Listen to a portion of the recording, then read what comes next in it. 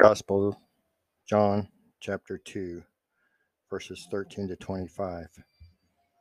This temple, says St. Augustine, is used but figuratively, and our Lord drives therefrom all those who, seeking their own interests, had come there to trade, matins. Whosoever entered the church must seek God's interests. Continuation of the Holy Gospel according to St. John.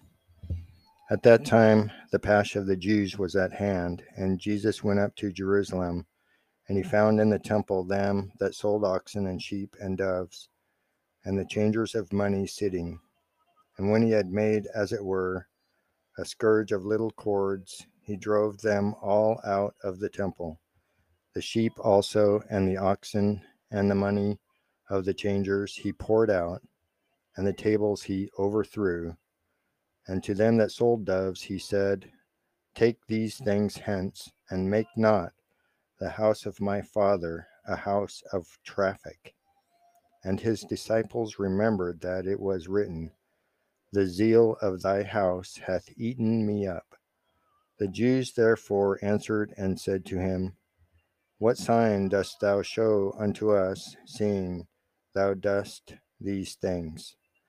Jesus answered and said to them, Destroy this temple, and in 3 days I will raise it up.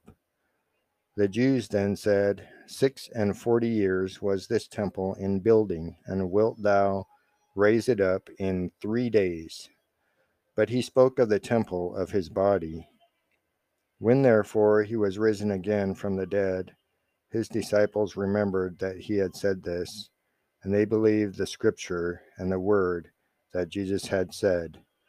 Now when he was at Jerusalem at the Pasch upon the festival days, many believed in his name, seeing his signs which he did.